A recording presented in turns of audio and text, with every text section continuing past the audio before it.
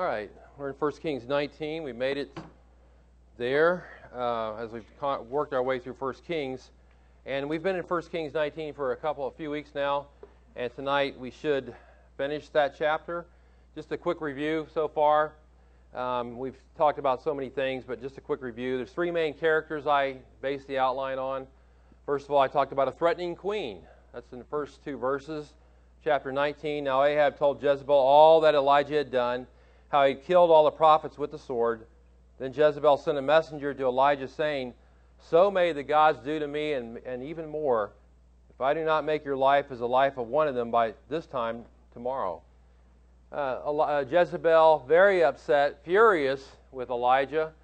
He had just slaughtered, basically after the showdown on Mount Carmel in chapter 18, slaughtered all these prophets of Baal. She's furious with him, and so she threatens to kill him.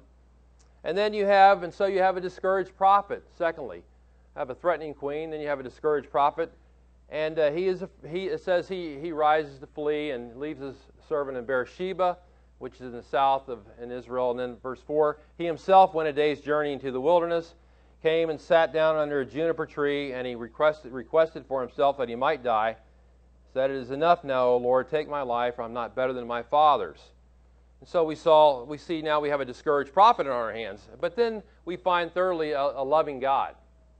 Through the rest of this chapter, a loving God, 5 through 21. Now, how does God show His love for Elijah? This is how it's interesting to see how God deals with His prophet in light of what's taking place.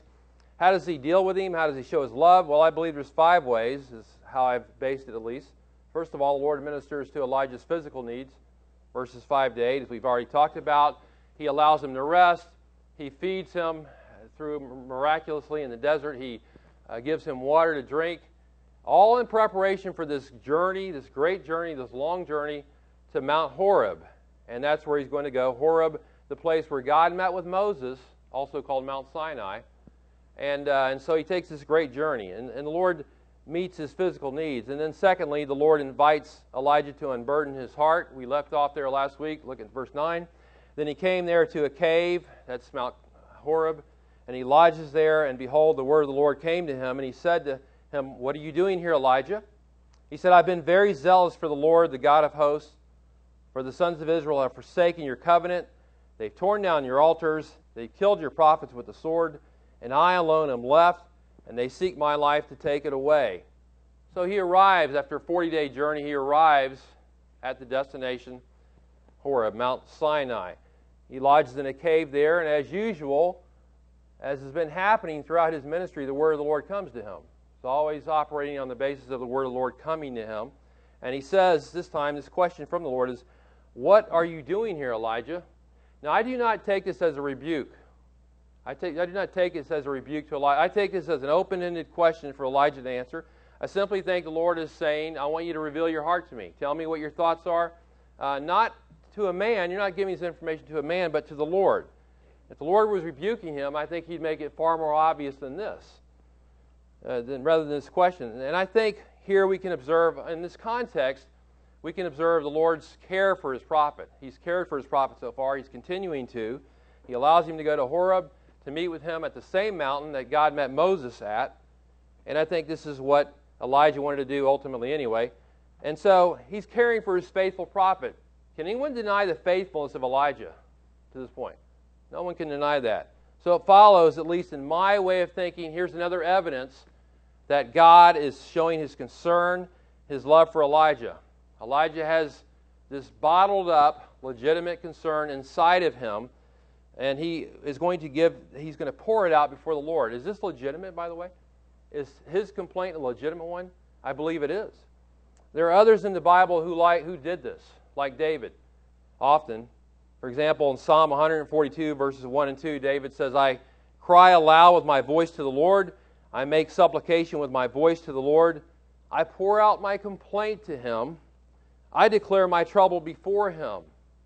The word complaint there really has to do with the meditation of David's heart, the thoughts of David's heart. And he pours his heart out before the Lord. He does it often in the Psalms. You see that again and again. This is what the Lord wants.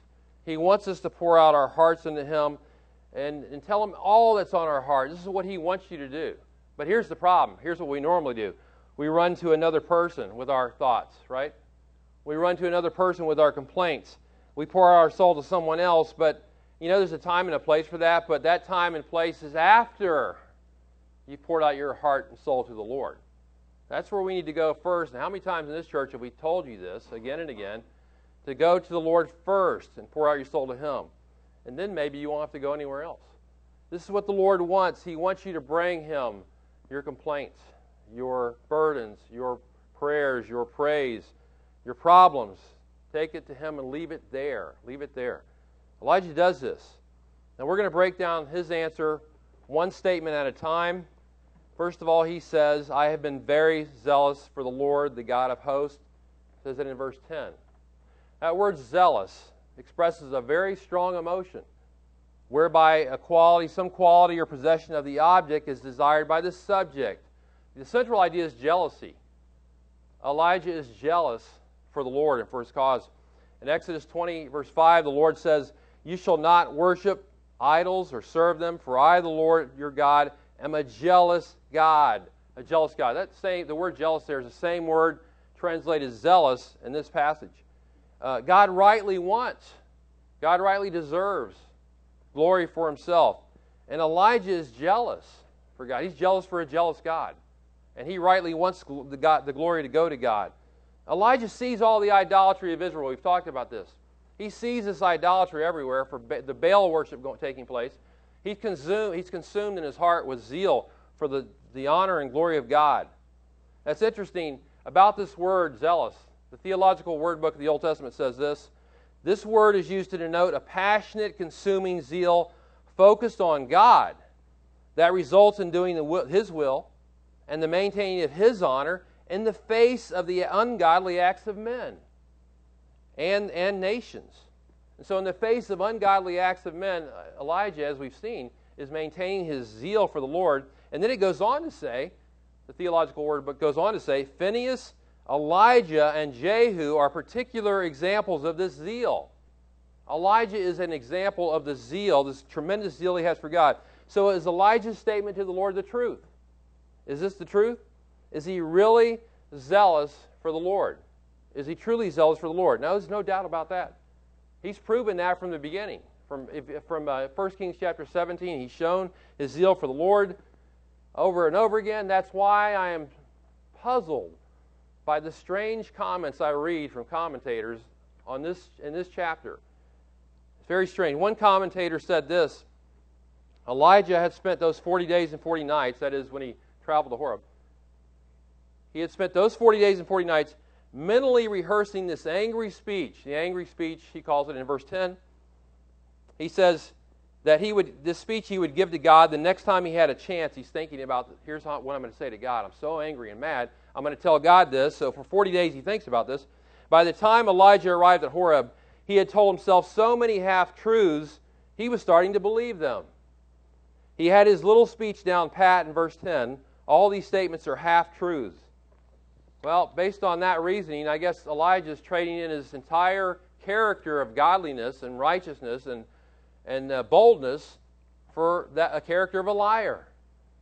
It seems hard for me to believe that this true-hearted prophet of God would lie to the one he loves the most to his face, to make a trip all the way to Horeb, to the mountain of God where Moses had met with God, and now he's going to lie to the face of God.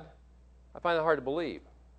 Instead of trying to psychoanalyze the motives of Elijah, which, by the way, only God can do, only God knows the hearts of all men, I believe the safest approach to interpreting this passage is to take the actual facts of Scripture that are recorded here and base it on that. Elijah says, I have been very zealous for the Lord, the God of hosts, and I have no doubt that that's true. I have no reason not to believe this statement. Because that's exactly what he's done. Look at chapter 18, verse 36. In the showdown at Mount Carmel. Chapter 18, verse 36.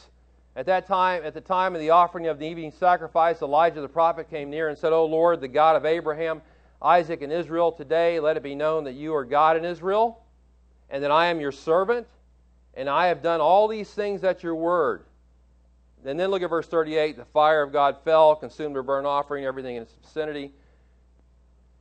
The three statements that are made in verse 36 are all vindicated by this action of God. The Lord is shown to be God. Elijah is shown to be God's servant, and Elijah is shown to have done these things at the command of God, at the word of God. Has Elijah been zealous for the Lord as he says he has? Yes, he has, without a doubt. He's been enthusiastic for the Lord. He's been exclusively devoted to God, unlike the Baal worshipers. And so he says, I've been zealous for the Lord. I believe it. It's true. Now, the next three statements he makes are an accusation against Israel. He says in verse 10, for the sons of Israel have forsaken your covenant. This is why I've been zealous. The sons of Israel have forsaken your covenant. Well, what covenant?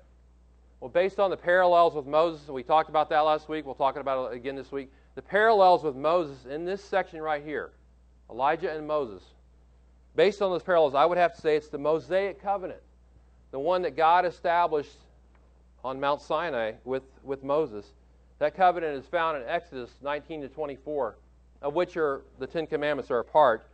The first commandment is, I am the Lord your God who brought you out of the land of Egypt, out of the house of slavery.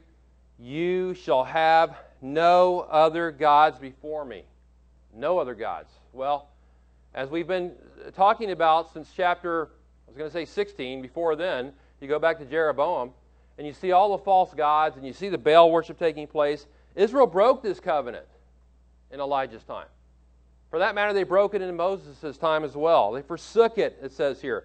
They abandoned it. Abandoned the covenant of God. In chapter 18, verse 18, Elijah tells, look at chapter 18, verse 18, Elijah says to Ahab, after being accused of being the troubler of Israel, he says, I have not troubled Israel, but you and your father's house have, because you have forsaken the commandments of the Lord. You have followed the Baals. Well, this Mosaic covenant that was made by God is a conditional one. It's based on obedience or lack of obedience. Exodus 19:5, the Lord says, now then, if you will indeed obey my voice and keep my covenant, then you shall be my possession among all the peoples. And so this is how the Lord lays it out. If you obey, then you're going to be my special possession. And what do the people do? They agree to it. Moses tells the people all these words, and in Exodus 19, they say this, all that the Lord has spoken, we will do. They agree to the covenant. But now they've broken the covenant. They've forsaken the covenant. And that is why Elijah is so distraught. They have broken and forsaken the covenant of God. But then he goes on in verse 10, 1 Kings 19. He says, they have torn down your altars. Lord, they've torn down your altars. They've torn them down. Why? But there's no need for them anymore. Altar is a place where they offered sacrifice to God. And by and large, that's not happening anymore. So they tore them down. This phrase, torn down, actually means to destroy by tearing down. Wanted to wipe out the worship of God. They show their utter hatred for the Lord with this act. They not only abandoned the Lord, they despised the Lord. Totally despised. 1 Kings 16:33 says this, Ahab, the guy who's in charge now, Ahab did more to provoke the Lord God of Israel. That's his goal, provoking the Lord, than all the kings of Israel who were before him, showing their utter hatred. So they tear down the altars of God. Elijah states this, true statement, not a half-truth. And then he says, they've killed your prophets with the sword. True again, killed your prophets. Look at chapter 18, verse 4. We talked about this. Jezebel, it says, destroyed the prophets of the Lord. Again, as I said before, it does not mean Jezebel herself is out there killing the prophets with her own hands. She gives the orders. Executioners carry this out. The verse says this, they have killed your prophets. They did, the plural. The sons of Israel did. They did it. Queen Jezebel is in a position of authority. She gives the orders. They carry it out.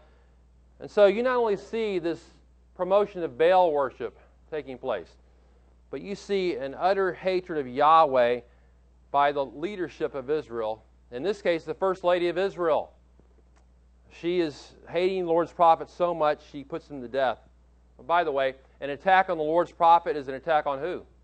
It's an attack on the Lord himself, right?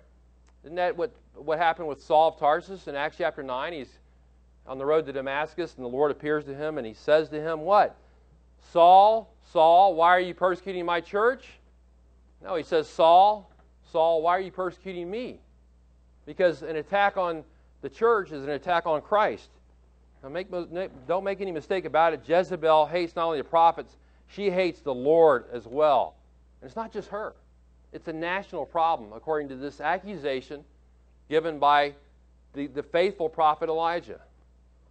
Now, these three acts of hatred committed against the cause of Yahweh reveal something about the zeal of Elijah.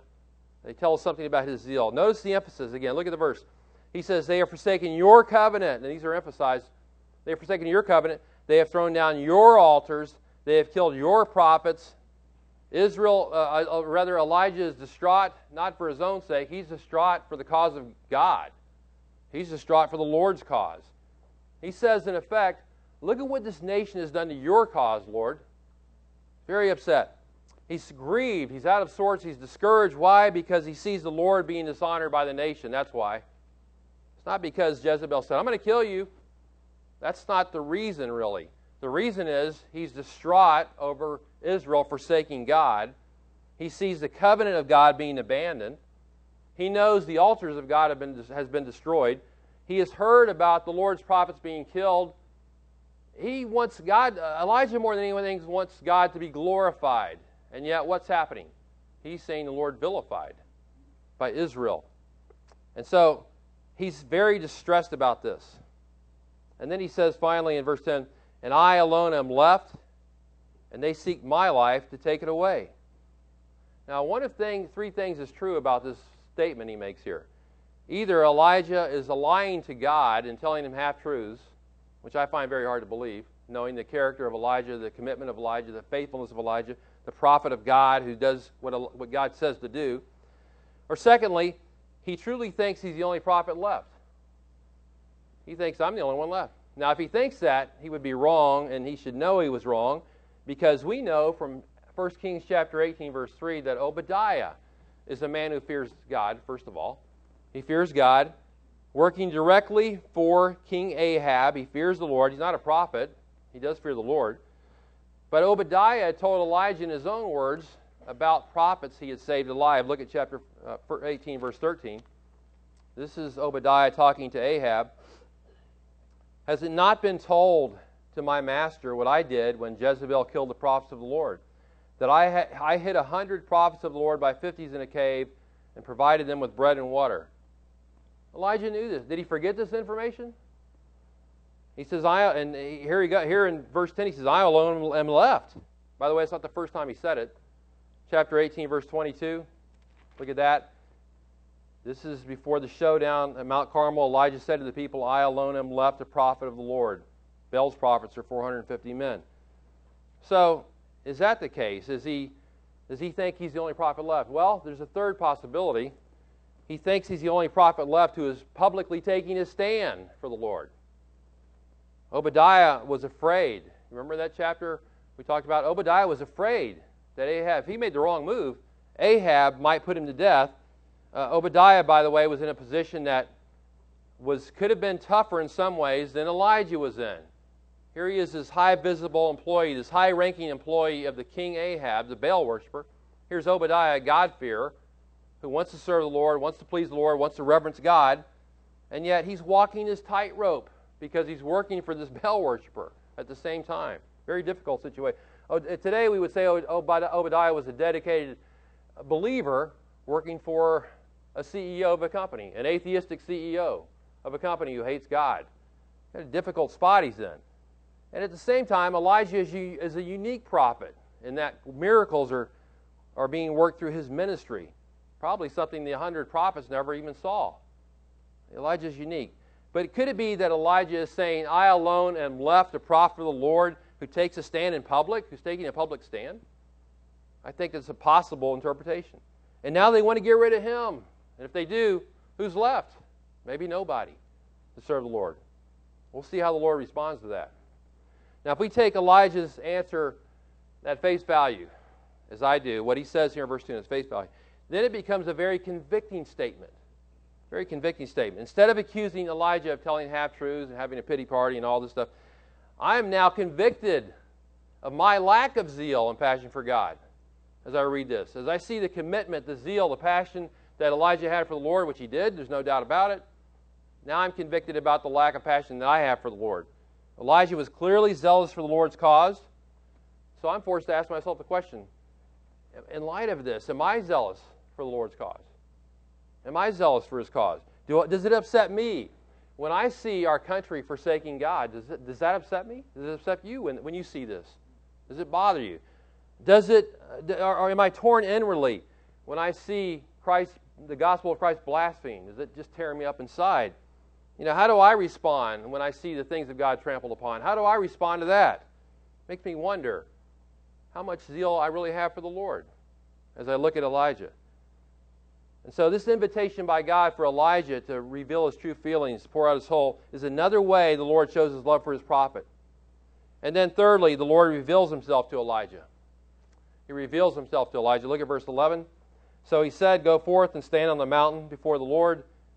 And behold, the Lord was passing by, and a great and strong wind was rending the mountains, and breaking in pieces the rocks before the Lord. But the Lord was not in the wind, and after the wind an earthquake. But the Lord was not in the earthquake, and after the earthquake a fire. But the Lord was not in the fire, and after the fire a sound of a gentle blowing." This is a theophany, an appearance of God. Very similar, by the way, to another parallel to the way the Lord appeared to Moses on this same mountain. In Exodus 19, there's similar natural phenomena that take place that accompany the presence of God. For example, Exodus 19:16 says there was thunder when Moses went to the mountain. There was thunder and lightning flashes and a thick cloud upon the mountain and a very loud trumpet sound. Verse 18 of Exodus 19. Now Mount Sinai was all in smoke because the Lord descended upon it in fire, and its smoke ascended like the smoke of a furnace, and the whole mountain quaked violently. So there's some similarities between the natural phenomena that take place between Elijah and Moses. And then there's a similarity between the revelation of God to Moses. When Moses said, "Show me your glory, Lord." Now let me read this to you, or you can turn there if you want to. Exodus chapter 33, verse 18. Exodus 33:18. Let's look at what happened when God passed before Moses. Exodus 33:18. Then Moses said, "I pray you show me your glory." And he said, "I myself will make all my goodness pass before you, and will proclaim the name of the Lord before you. I will be gracious to whom I will be gracious. I will show compassion on whom I will show compassion." But he said, "You cannot see my face, for no man can see me and live." Then the Lord said, "Behold, there is a place by me. You shall stand there on the rock." Notice the wording. There's a place by me. You shall stand there on the rock. It will come about while my glory is passing by that I will put you in the cleft of the rock and cover you with my hand until I pass by. Then I will take my hand away. You shall see my back. My face shall not be seen. Look at chapter 34, verse 5. The Lord descended in the cloud and stood there with him as he called upon the name of the Lord. Then the Lord passed by in front of him and proclaimed, the Lord God, compassionate and gracious, slow to anger and abounding in loving kindness and truth, who keeps loving kindness for thousands, who forgives iniquity, transgression, and sin. Yet he will by no means leave the guilty unpunished, visiting the iniquity of the fathers on the children, on the grandchildren to the third and fourth generations. Moses made haste to bow low toward the earth and worship. So you see these similarities in the revelation. God hid Moses because nobody can see God and live, right? And Elijah, as we'll see in the coming verses, ends up in the back of the cave during this revelation of God. And as the Lord passed by Elijah, so he passes by Moses. These two men are unique in human history. And the similarities, by the way, the similarities in their ministry should not be overlooked. Even in the New Testament, again, we're brought in contact with two men, Moses and Elijah. Where was that at? Transfiguration. Turn to Luke chapter 20, Luke 9:28. Normally don't do this, but we need to read a few passages here in regard to this. Luke 9:28 says this. Some 8 days after these sayings, Jesus took along Peter and John and James. He went up to the mountain to pray, another mountain. While he was praying, the appearance of his face became different, and his clothing became white and gleaming. And behold, two men were talking with him. Who are those two men? Moses and Elijah, who appearing in glory were speaking of his departure, talking about his death, his exodus, which he was about to accomplish at Jerusalem, Now Peter and his companions had been overcome with sleep, but when they were fully awake, they saw his glory and the two men standing with him. And as these were leaving him, Peter said to Jesus, Master, it's good for us to be here. Let us make 3 tabernacles, one for you, one for Moses, one for Elijah. Not realizing what he was saying, while he was saying this, a cloud formed and began to overshadow them, and they were afraid as they entered the cloud. Then a voice came out of the cloud saying, This is my beloved Son, my chosen one. Listen to him. When the voice had spoken, Jesus was found alone. They kept silent, reported to no one any of the things that they had seen. And so you see similarities here. And of those 3, the one that's, Moses and Elijah, great men, great prophets. In the Old Testament, obviously, Jesus is the one who we look to, though, right? Who far outshines anyone. But you see these similarities. Now, when we go back to 1 Kings 19, I'm sure you're familiar with 1 Kings 19, 11, and 12. By the way, I've thought about this for 3 weeks, and not easy. For me, at least, not easy. There are different ways in which this section has been viewed. I respect that. I can't go into all that detail about how everybody looks at this passage here, but I'm going to take the view I believe best lines up with the context.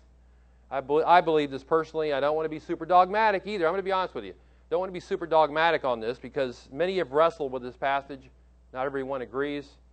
I don't consider it easy to deal with at all. So that's my disclaimer.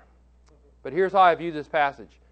As the Lord is passing by there are 3 powerful demonstrations that accompany him. Without a doubt there are. First of all, there's wind. It's described as great and strong. It tore the mountains. It breaks the rocks in pieces. Actually, a devastating wind. Very devastating. Can you imagine being Elijah, witnessing this? He's supposed to stand on the mountain before the Lord, by the way. Can you imagine him standing there seeing this? Then there's an earthquake. Has to be a terrifying experience. I've never been in an earthquake, personally. Maybe some of you here, probably somebody here has. Sandy has, I know, in Alaska. It's got to be a terrifying experience to be in a severe earthquake. Even a slight tremble might be, unnerving. I've only seen it on TV, fortunately. Saw the effects. I was watching the World Series game in 1988, I think it was, San Francisco, and Al Michaels announcing brought the earthquake in San Francisco to the public as it happened during the baseball game, and all the effects that were taking place out of that, amazing, unbelievable. I've only seen it on TV. I don't want to participate in an earthquake, by the way. You can imagine the devastation. Can you imagine Elijah? This is all taking place. This wind, hurricane-force winds, I don't know, and then you have an earthquake that takes place, and you're somehow viewing all this, or maybe not viewing all this, and we'll see in a second. And then thirdly, you have a fire. I'm sure, just like the previous 2 demonstrations, it's a fire like none other, a roaring fire that can't even be described, probably. But what do these 3 phenomena of nature have in common? Well, the Lord's not in any of these, right?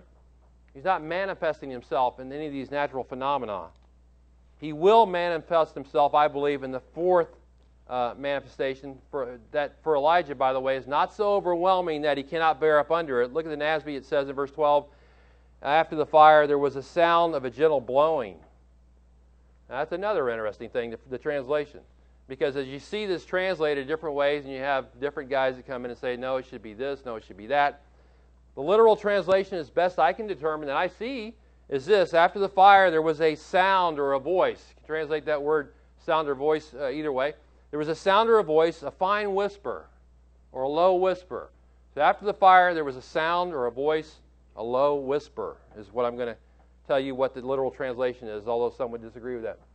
As I say, with the disagreement, I believe there's a contrast being drawn here. I truly do. To show us how the Lord normally manifests himself. And that is through his Word.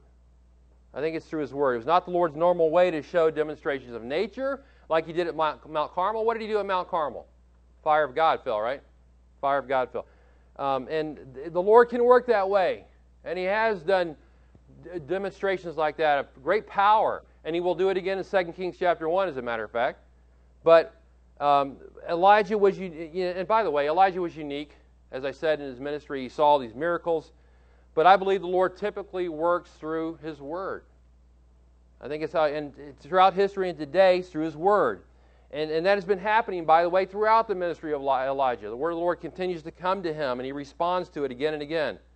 And by the way, even the demonstration on the Mount Carmel with the fire of God falling did not convince Ahab and Jezebel. They did not repent. We see people falling down on their face saying the Lord is God. We don't see a wholesale repentance of the nation. And if you believe Elijah's take, he certainly doesn't see it either. He doesn't see a wholesale repentance. And there's Jezebel running him out of town. And I'll kill him. I'll kill all the prophets. And so that didn't convince the people. By the way, the miracles of Jesus did not necessarily convince the people of his time when he did miracles. And in Luke 16, Jesus spoke. Remember Jesus spoke of the rich man in hell?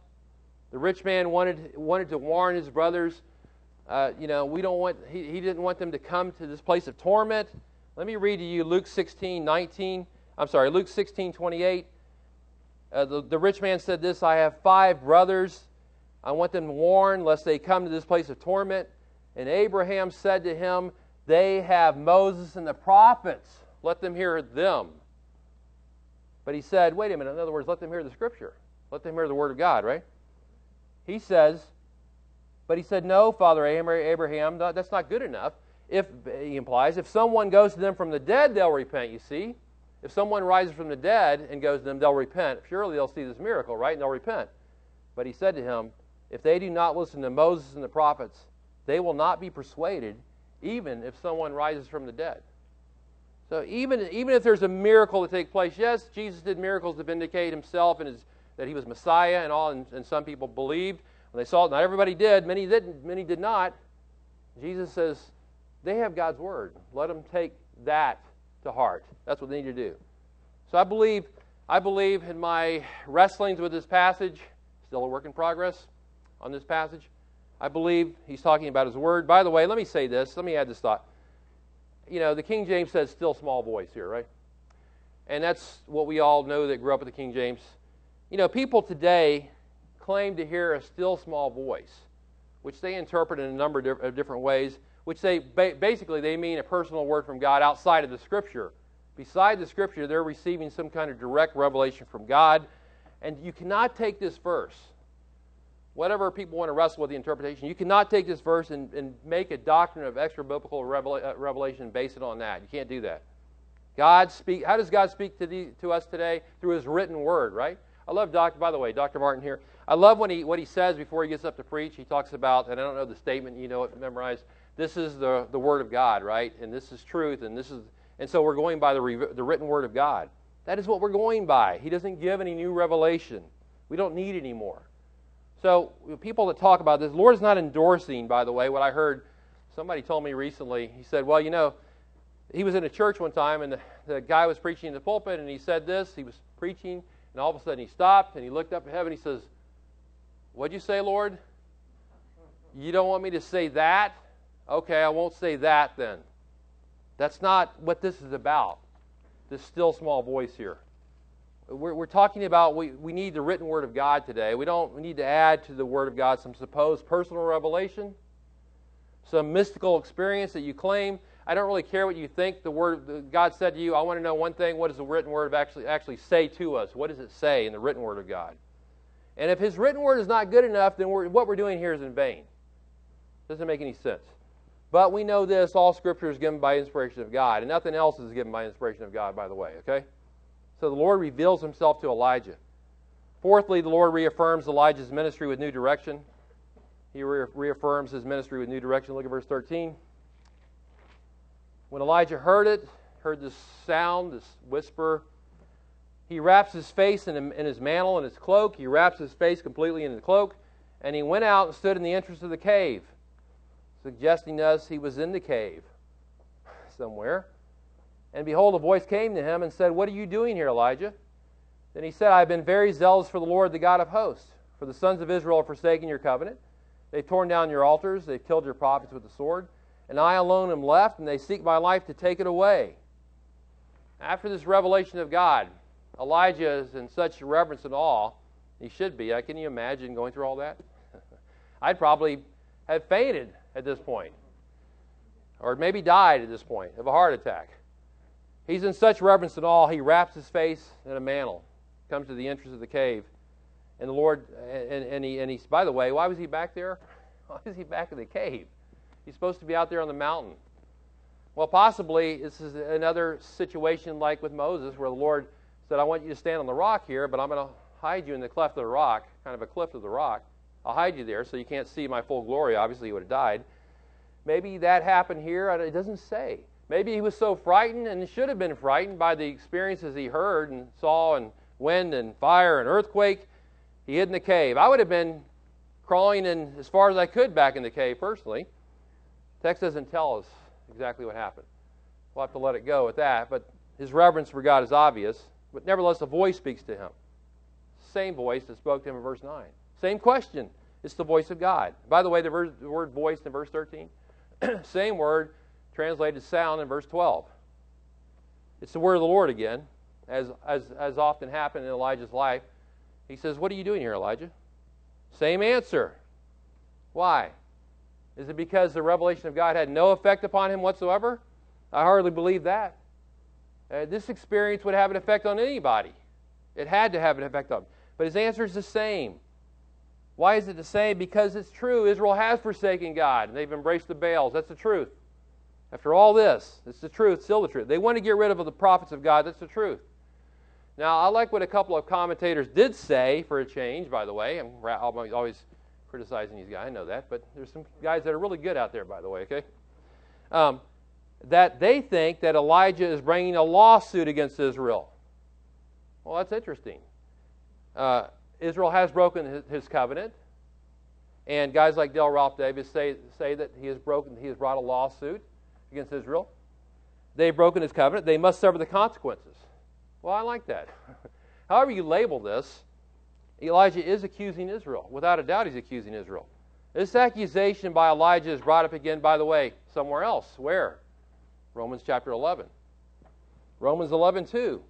God says this, or it says this, Paul says this, God has not rejected his people whom he foreknew, Israel. He hasn't rejected them. Or do you not know what the Scripture says about Elijah? Now we're back in 1 Kings 19. What does the Scripture say about Elijah? How he pleads with God against Israel, it says. Don't you know what the Scripture says about Elijah, how he pleads with God against Israel? He's pleading with God against Israel because they are forsaking God. We'll come back to Romans 11 in a second. Now, how does the Lord reply to Elijah's pleading against Israel? Well, there's a twofold response. First of all, there will be judgment for Israel. Look at verses 15 to 17. Judgment for Israel. The Lord said to him, to Elijah, go, return on your way to the wilderness of Damascus, and when you have arrived, you will anoint Hazael king over Aram, Syria, and Jehu the son of Nimshi you shall anoint king over Israel. Elisha the son of Shaphat of Abel Mahola you shall anoint as prophet in your place. It shall come about, the one who escapes from the sword of Hazael, Jehu shall put to death. The one who escapes from the sword of Jehu, Elijah shall put to death. In other words, the Lord approves of this accusation of Elijah. He says, I'm bringing judgment. I will bring judgment. Judgment's coming to Israel because of their Baal worship. How's that going to happen? 3 men are going to be involved. Number 1, Hazael. Number 2, Jehu. Number 3, Elijah. Hazael is eventually going to replace his father Ben-Hadad, who's the king of Aram or Syria. And that won't happen until 2 Kings chapter 8, by the way. He's going to be the enemy of Israel. He's going to attack Israel. This is my judgment on Israel. Secondly, Jehu will become the king of Israel. What's he going to do? He's going to judge the house of Ahab and Jezebel. He will do that. And 3, Elijah is going to come, and he's, as a future prophet of God, being trained by Elijah, he too will be an instrument of judgment upon Israel, just like Elijah was. And these 3 will supplement each other in their judgment on Israel. What one guy doesn't get, the other guy's going to handle. Elijah will anoint Elisha as prophet. Elisha will anoint Hazael and Jehu. This is the message of judgment upon Israel. After all this prayer, this accusation, maybe a lawsuit, he says, the Lord says, judgment's coming to Israel. That's true. That's the first reply. Secondly, God says there will be a remnant in Israel. A remnant in Israel. Verse 18. Yet I will leave 7,000 in Israel, all the knees that have not bowed to Baal, and every mouth that has not kissed him. Seems like no one... Elijah, think about it. You're Elijah. It seems like no one is serving the Lord but you.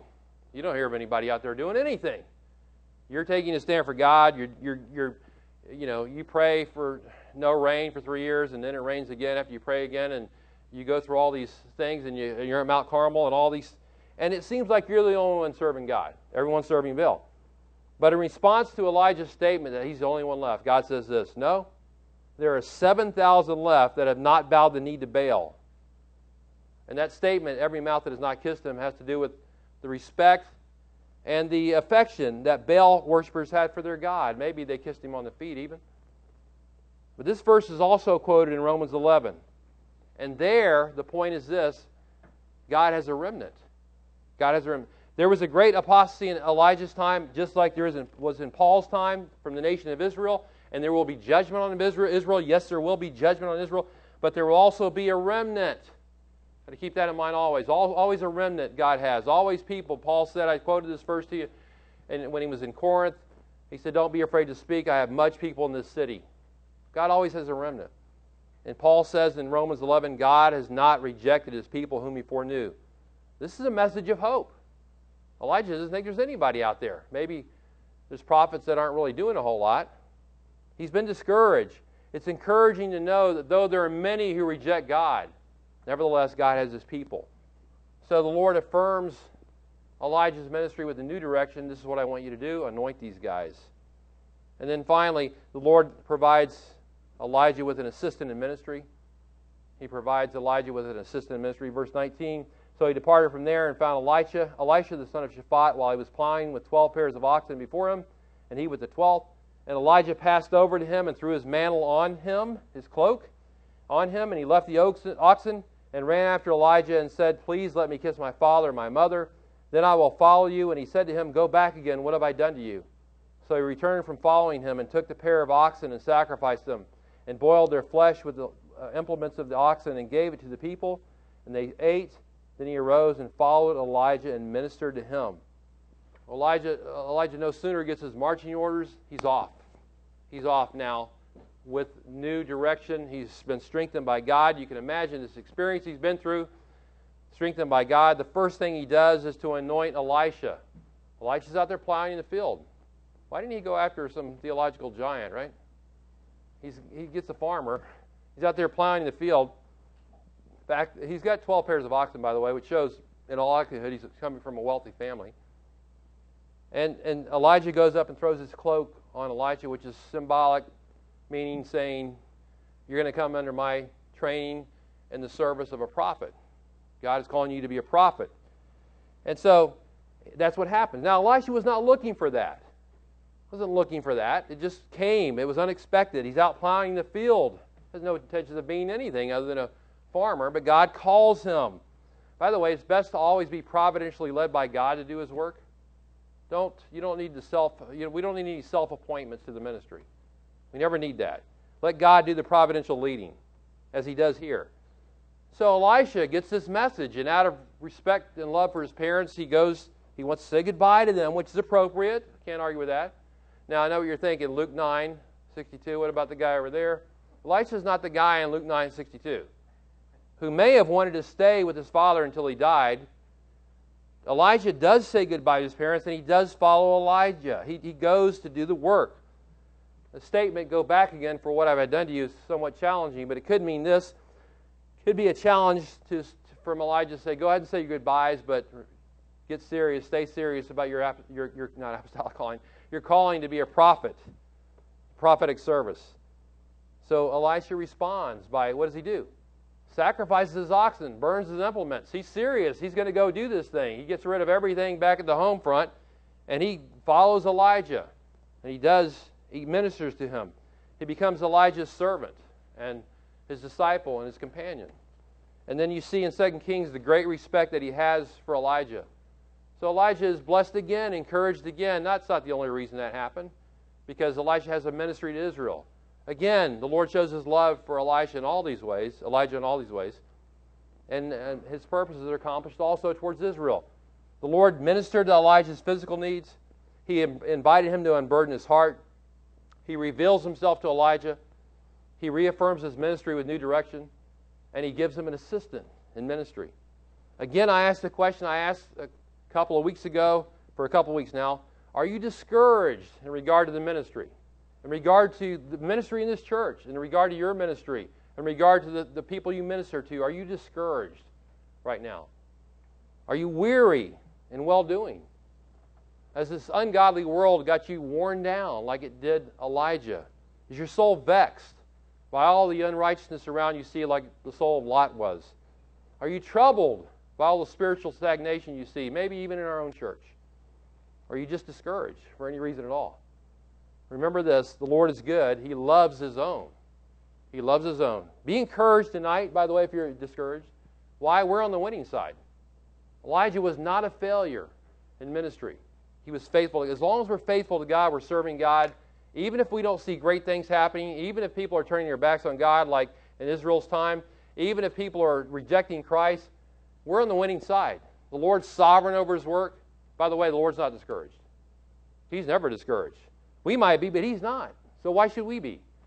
Jesus is coming again. We have the Bible as our guide. We have the Holy Spirit to indwell us. We have much to encourage us. We don't need to be discouraged. And I think Elijah learned his lesson. Let me close with a verse I read a few weeks ago, and we'll pray. 1 Corinthians 15:58, what a great verse. Therefore, my beloved brethren, be steadfast, immovable, always abounding in the work of the Lord, knowing that your toil is not in vain in the Lord. Let's pray. Lord, we thank You for Your word again. We pray that You will encourage us tonight, Lord, maybe some that are discouraged tonight, or maybe coming down the road, discouragements are awaiting us. Just pray You'll encourage us with Your word, encourage us by the examples in Your word, encourage us with Your Spirit tonight. We just pray that we would work as unto You, work with a zeal like Elijah had, Lord. Be zealous for the Lord God of hosts. We pray this in Christ's name. Amen.